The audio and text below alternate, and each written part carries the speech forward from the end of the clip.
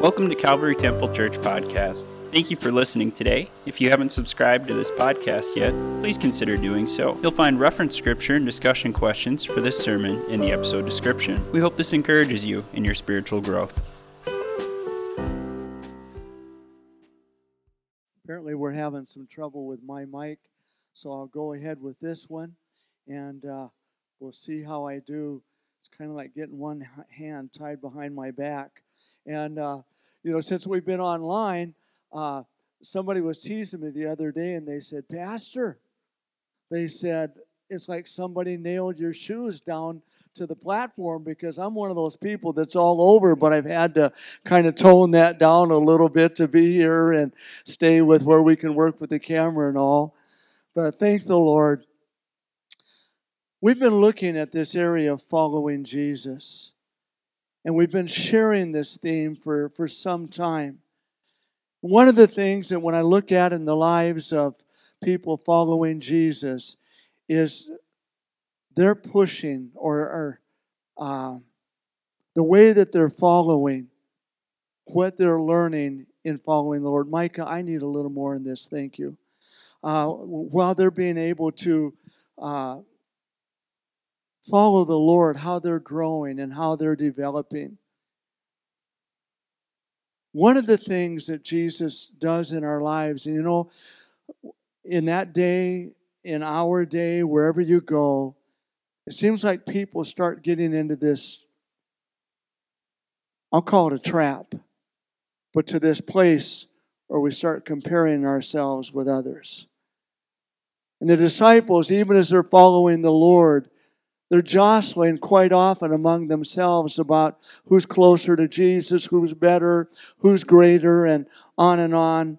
I remember when I was a kid, and for you, though I think probably if you're under 40, you may not recognize this, but when I was a kid, they used to have these commercials on TV for dogs.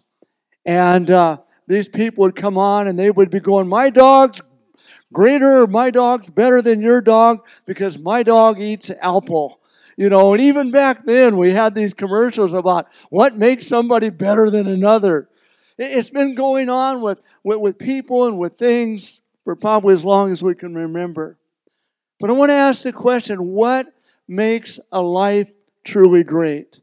In our world around us, the tendency is to think that we associate greatness with a few people. They do great deeds or things like that, or they have great power over others and ability to things, or they're people with a lot of recognition and on in their lives. But greatness in God's kingdom isn't like that. That's not what brings greatness in God's kingdom. It's not a matter of gaining human power or recognition, but of getting God's recognition, of getting God's approval. And then the beauty of that is, it's not limited to just a few people. It's available to all of us to be able to seek the Lord and have His approval in our lives. We're going to be in the Gospel of Mark today, chapter 9 again.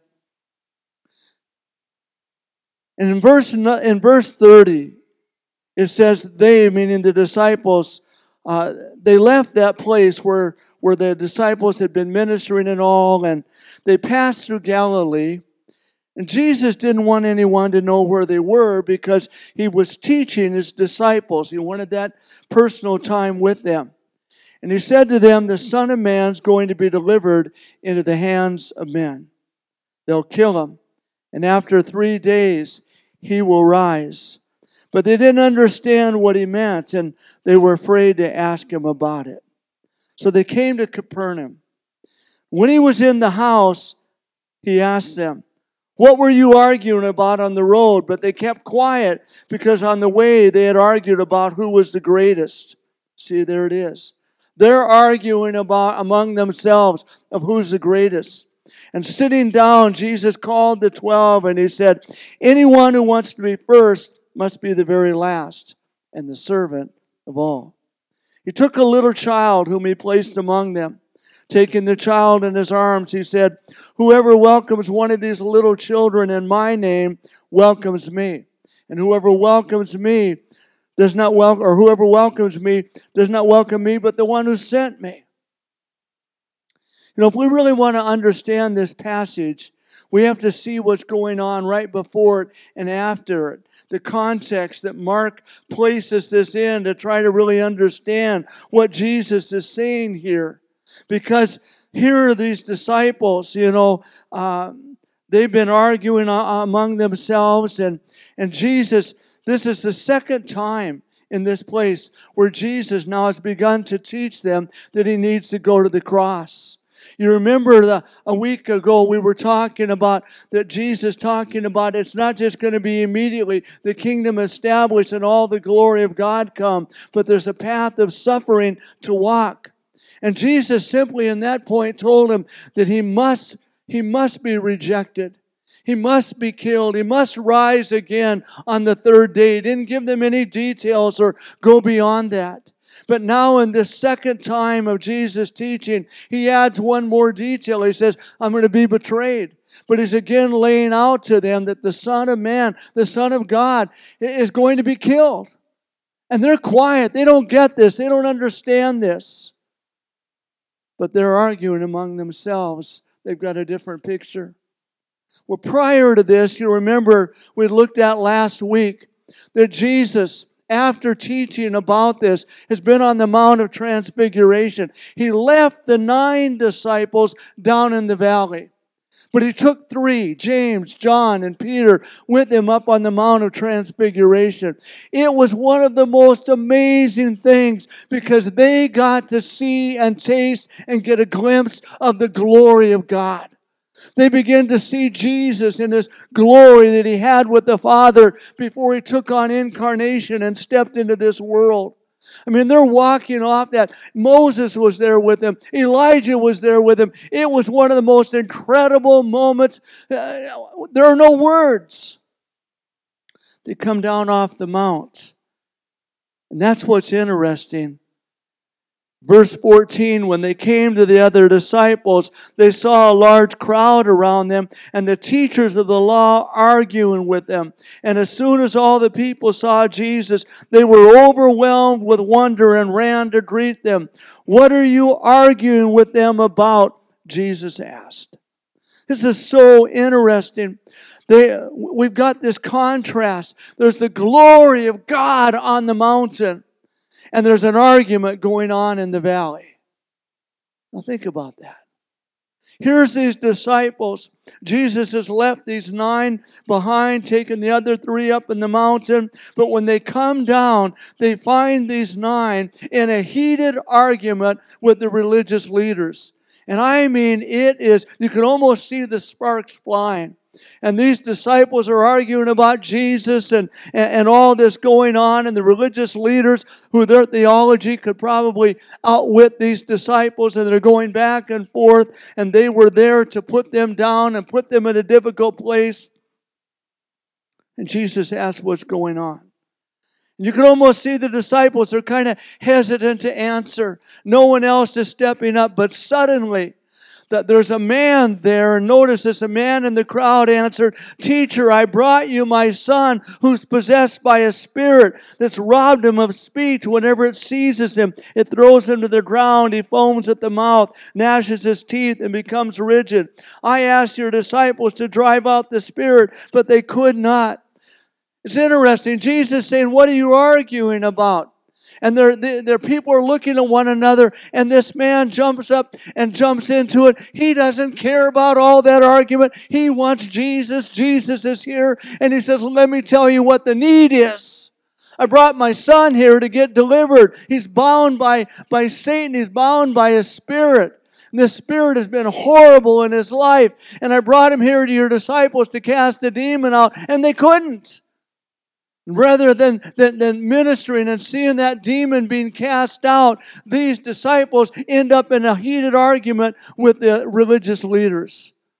We don't know what that was all about, but it's likely that these religious leaders now are taking advantage of the situation with these disciples and accusing them of their lackluster and what kind of disciples are they and who is this Jesus and on. And they're just going back and forth and they're arguing for Jesus, you can see, but they just aren't getting anywhere.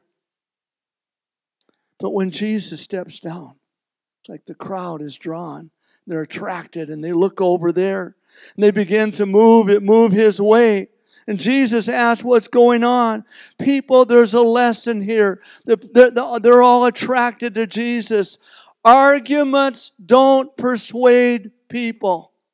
They usually reinforce our own opinions. And the more we argue, the more heated it gets, the more disagreeable we become. But Jesus attracts people. We would do well to remember this. So often we want to get caught up in all the arguments and winning our arguments. We don't win that way. We need to show the attraction of Jesus. Wow. I remember before I came to Christ, when I was looking for Jesus, or looking for meaning in my life, and I met these young believers. And I used to categorize people. I wasn't any different than others. I was back then, and I was what back then we called ourselves freaks. We were into drugs and partying and all of that. And we had the straights. They didn't do anything, We had those, they were like, we had the jocks, the athletes, and all of those things. And we had we had all these categories for people. And I remember one day, the home of one of these believers, I saw 3 of these young guys together. One clearly had been a hippie around town. One had been one of those straights. One was an athlete. You could kind of see this with them in their backgrounds. And they're just loving one another. They got they're around a little New Testament and they're just talking and sharing. And the love that was flowing between them. And I thought, I don't get this. I don't get these people. But I was attracted to what I saw. And that day, these disciples, are down there arguing, but the people see Jesus. It's like, forget that. And they're just attracted to run over to where Jesus is. That's the way it ought to be, people. But notice Jesus is frustrated with the disciples. He says, "O unbelieving generation, how long shall I stay with you? How long shall I put up with you? Bring the boy to me." Jesus is like, when are you guys going to get this? And looking at them. But the beauty of it is, Jesus doesn't give up on His disciples. And that's encouraging for you and I. People, we struggle to understand who He is. And yes, sometimes Jesus is likely frustrated with the church. When are we going to get Him? When are we going to understand Him more? But the beauty of it is, Jesus doesn't give up on His people. He loves us. He's for us. He wants us to learn and to grow and to know Him more. Well, then Jesus falls into this conversation with the Father, and He asks the Father, He said, how long has He been like this?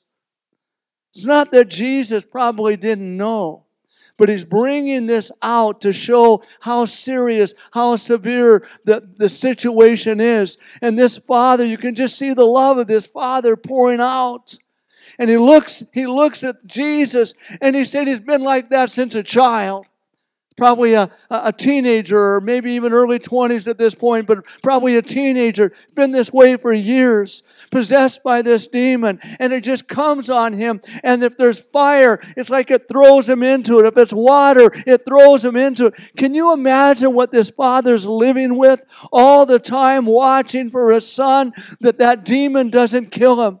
Goes in the fire and he grabs him, he pulls him out. He goes in the water and he grabs him and he pulls him out. And there's these convulsions going on and all of this. And it's nothing but a demonic thing that has taken this young boy's life and held him there for all these years. This father he's just desperate. And he looks at Jesus. He doesn't know if Jesus can help him or not. He's brought him to the disciples. They couldn't. Is there any hope for my boy? And Jesus, this man looks at Jesus and he says, if you can do anything, help us. People, we live in a world with a lot of cries of children and people that are looking around and they're saying, if you can do anything to help us, please help us. May the Lord help us to see and not ignore people. There are all kinds of children. There are all kinds of parents concerned for their children. There are all kinds of adults that the cry of their heart, is there any help for me? Is there anything that can be done? And Jesus says, if you can. Dr. Wood's commentary on Mark is marvelous. So much of what I share today are a lot of the thoughts that he's given. I would encourage you, if you can, to get that. But Jesus says, if you can, everything's possible for him who believes. This is Jesus. This is the one who's already been on the other side of glory, who knows the place where there's no suffering, there's no pain, there's no sin, there's no bondage. Jesus has walked from that place of glory into this earth, and he's saying, if you can, all things are possible for him who believes. He reaches out to him. Wow. Jesus is saying, put your trust in me. You know, this man looks at Jesus and he says, I do believe. Help me overcome my unbelief. The very fact that this man says, is there anything you can do? And I believe it helped my unbelief. People, there are too many people that jump on this, that call themselves believers, and they criticize. They criticize this man. They criticize his father's small faith. And they begin to look at him and they'll say things like, well, you know, and they say it wrongly. Well, if you pray or you ask God for something and you have any doubt at all, you won't get it. And they blame and heap this blame and guilt on people for not receiving. That's not God. This father was honest. He says, Lord, I do believe, but he's desperate. He loves his son. He's hoping against everything for some kind of answer. And he says, Lord, I believe, but honestly, I'm still struggling. I've got some areas of unbelief. You know, that's an honest answer with the Lord. Jesus doesn't ask us to have perfect faith before he'll help us. He asks us to put what faith we have in him and watch him work. It's not about how much faith I have. It's not about how wonderful I am or how my theology is all right. It's simply look to Jesus and say, I'm coming to you, Lord. I'm coming to you. I need your help. And people, we have a God who steps into those places with his encouragement and his love, and he helps us and he meets us.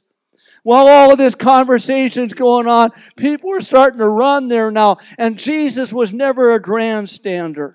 He never was trying to get the big crowd go, wait a minute, no more miracles, we're going to wait, we need more people, come on in, no, more, okay, now we'll do the miracle. Jesus never operated that way, never. There are some today that do. It's sad. Jesus was simply about meeting the needs of people. Wow. And while all these people are running and flocking, Jesus looks at that young man and he casts that demon out, commands it to go out and never return. Never in the scriptures do you ever see Jesus allowing or sending a demon into people. He always calls them out. And he got delivered that day, and he got totally delivered. He got set free. But when that demon left, it shook him. He fell to the ground. He went down. He looked like he was dead because he was just lifeless. He was motionless. But people, he was never more free than in that moment when he was on the ground, because now he's not under the power of Satan. And what did Jesus do? He goes over and he picks him up. He lifts him up. I'm so thankful today that the devil cast people down, but Jesus lifts us up. Isn't that cool? Jesus lifts us up. Well, the disciples didn't have the power to cast the demon out. They get back with Jesus and they say, why couldn't we? You know, when we have questions, it's good to go to Jesus and talk to Him. And Jesus' answer is this kind can come out only by prayer. What's Jesus saying here? You know, now back up. Remember when Jesus and His disciples came down off the mountain, these disciples are arguing with these religious leaders. Argument and prayer are incompatible. When we get our hearts filled with arguing and going back and forth and proving our point and on it, wow. But think about these disciples. You know, it's not easy to be excluded. These 9 had been left down in the valley. And Jesus had left them there while He took the other 3 up on the mountain. These 9, they didn't know why Jesus took them up on the mountain and why they didn't get asked to come, but they were still being faithful. God has His purposes in our lives. I can't explain why some get a real taste of glory and others are left, it seems like, to do the hard work and to face the difficulties and work through things. I can't explain that, but we have a sovereign God that we can trust. But wherever we are, if we're down in the valley and we're working hard for the Lord, know this, Jesus is still going to show up. He's going to help us. He stepped down into that place where these disciples were. It's amazing. Got to give them credit. They're arguing passionately, but Jesus is saying, it's not the way. And Jesus said, you need to be praying. How often do we as believers get so busy with the work of the Lord and the things of life that we neglect to pray? Wow. That's where our spiritual strength is at. Is in spending time with the Lord. Our ability to minister comes out of spending time with Jesus. He's calling these disciples to pray. So Jesus again goes on, and as we mentioned in the first passage here, He continued to teach His disciples about His death, upcoming death, and resurrection. And then He asked them, what were you arguing about? And it was who's greatest in the kingdom. You know, I can imagine it got really quiet when Jesus asked that question. They were embarrassed. And it's probably a natural thing. We had 3 that had been getting the blessings of the Lord. They didn't tell those other disciples what happened on the mount. They weren't allowed to yet. But they were also the ones that had gone in with Jairus. Remember when his little girl was raised? They were that inner circle with Jesus, James, Peter, John. They were getting things that even the others weren't. And it would be easy. The Scriptures doesn't say this, but there's almost an inference here that possibly there's some jealousy on their part. Why are they getting to do those things and we're not? And you can almost see these 3. We're greater than you. We're getting more blessings of God. You know, we're closer to Jesus. We're getting in on these special things. How often we begin to measure our own greatness by our blessings. People, that's not the right measurement. It's not. It doesn't make us more spiritual or greater than anyone else. It doesn't. We just need to go after Jesus.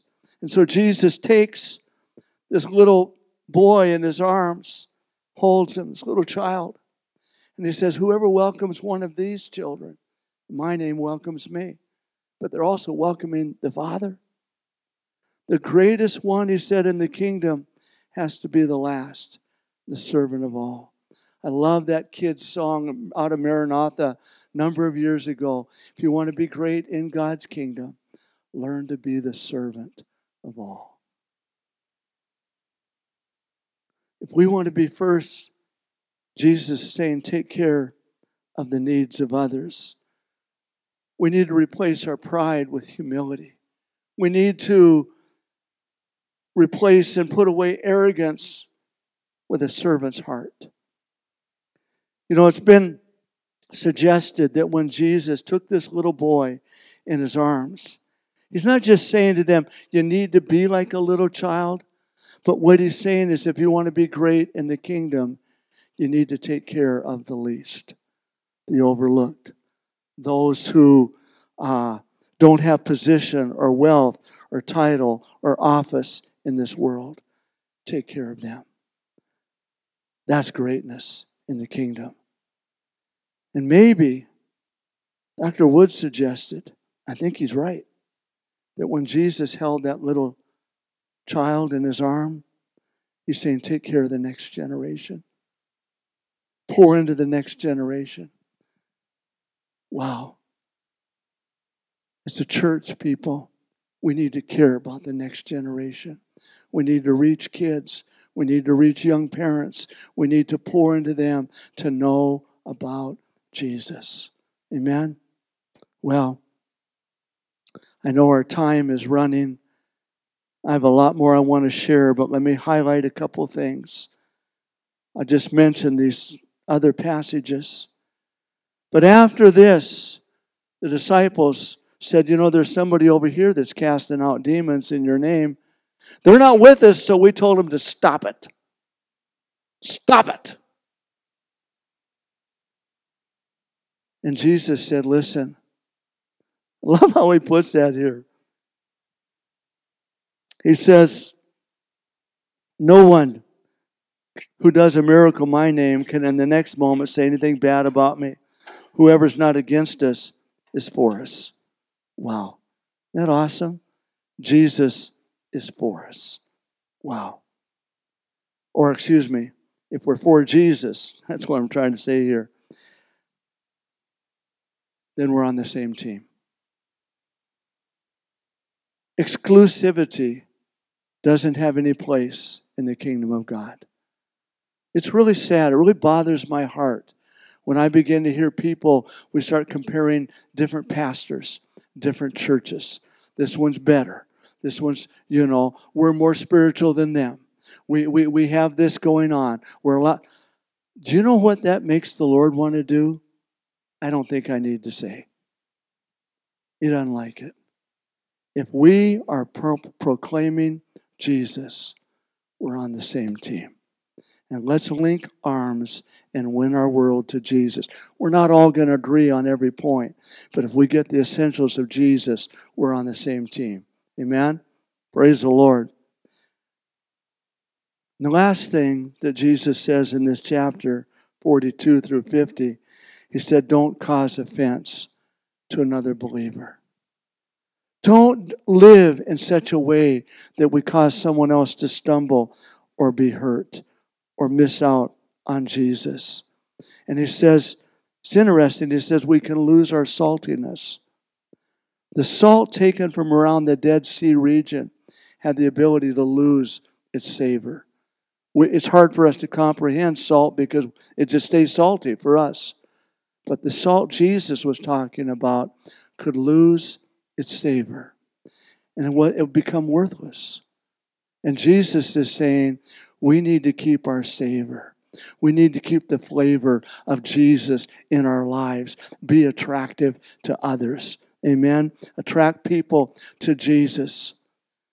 Our lives need to be filled with prayer, going after the Lord.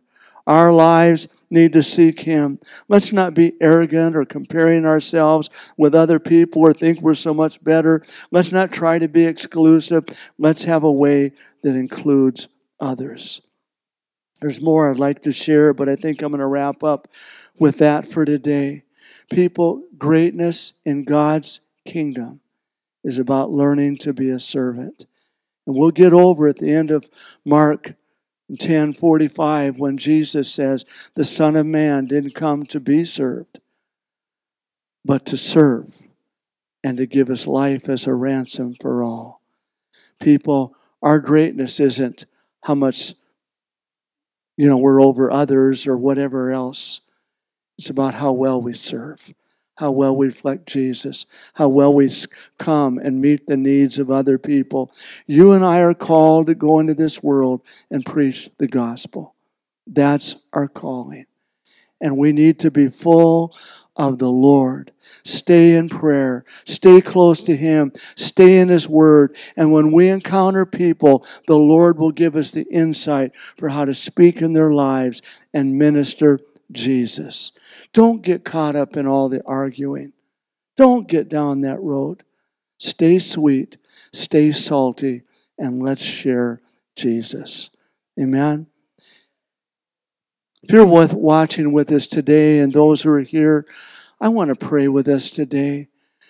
If you have questions about Jesus, we would love to be able to follow up. Check us out on the web. But I want to pray with those, and then we're going to continue here in a few moments. Father, thank you that what you measure greatness is not like the world. Lord, in you, the more we become like Jesus and take on your character, the more we love, the closer we stay to you. Lord, you want to use us. You want to teach us. You called those disciples to be with yourself, and then you sent them out to minister. Lord, help us to be close to you, full of your Spirit. And Lord, then go out and minister Jesus in a world that's broken and hurting. Lord, you'll give us direction. Father, touch those who are listening today. Those who are looking for answers in you, let them see that answers in Jesus. Lord, if you are able to forgive our sins, make us a new person because of who you are. We pray in Jesus' name. Amen. Check us out. We want to help you. Follow up. If you have questions about Jesus, we want to be able to share with you. God bless.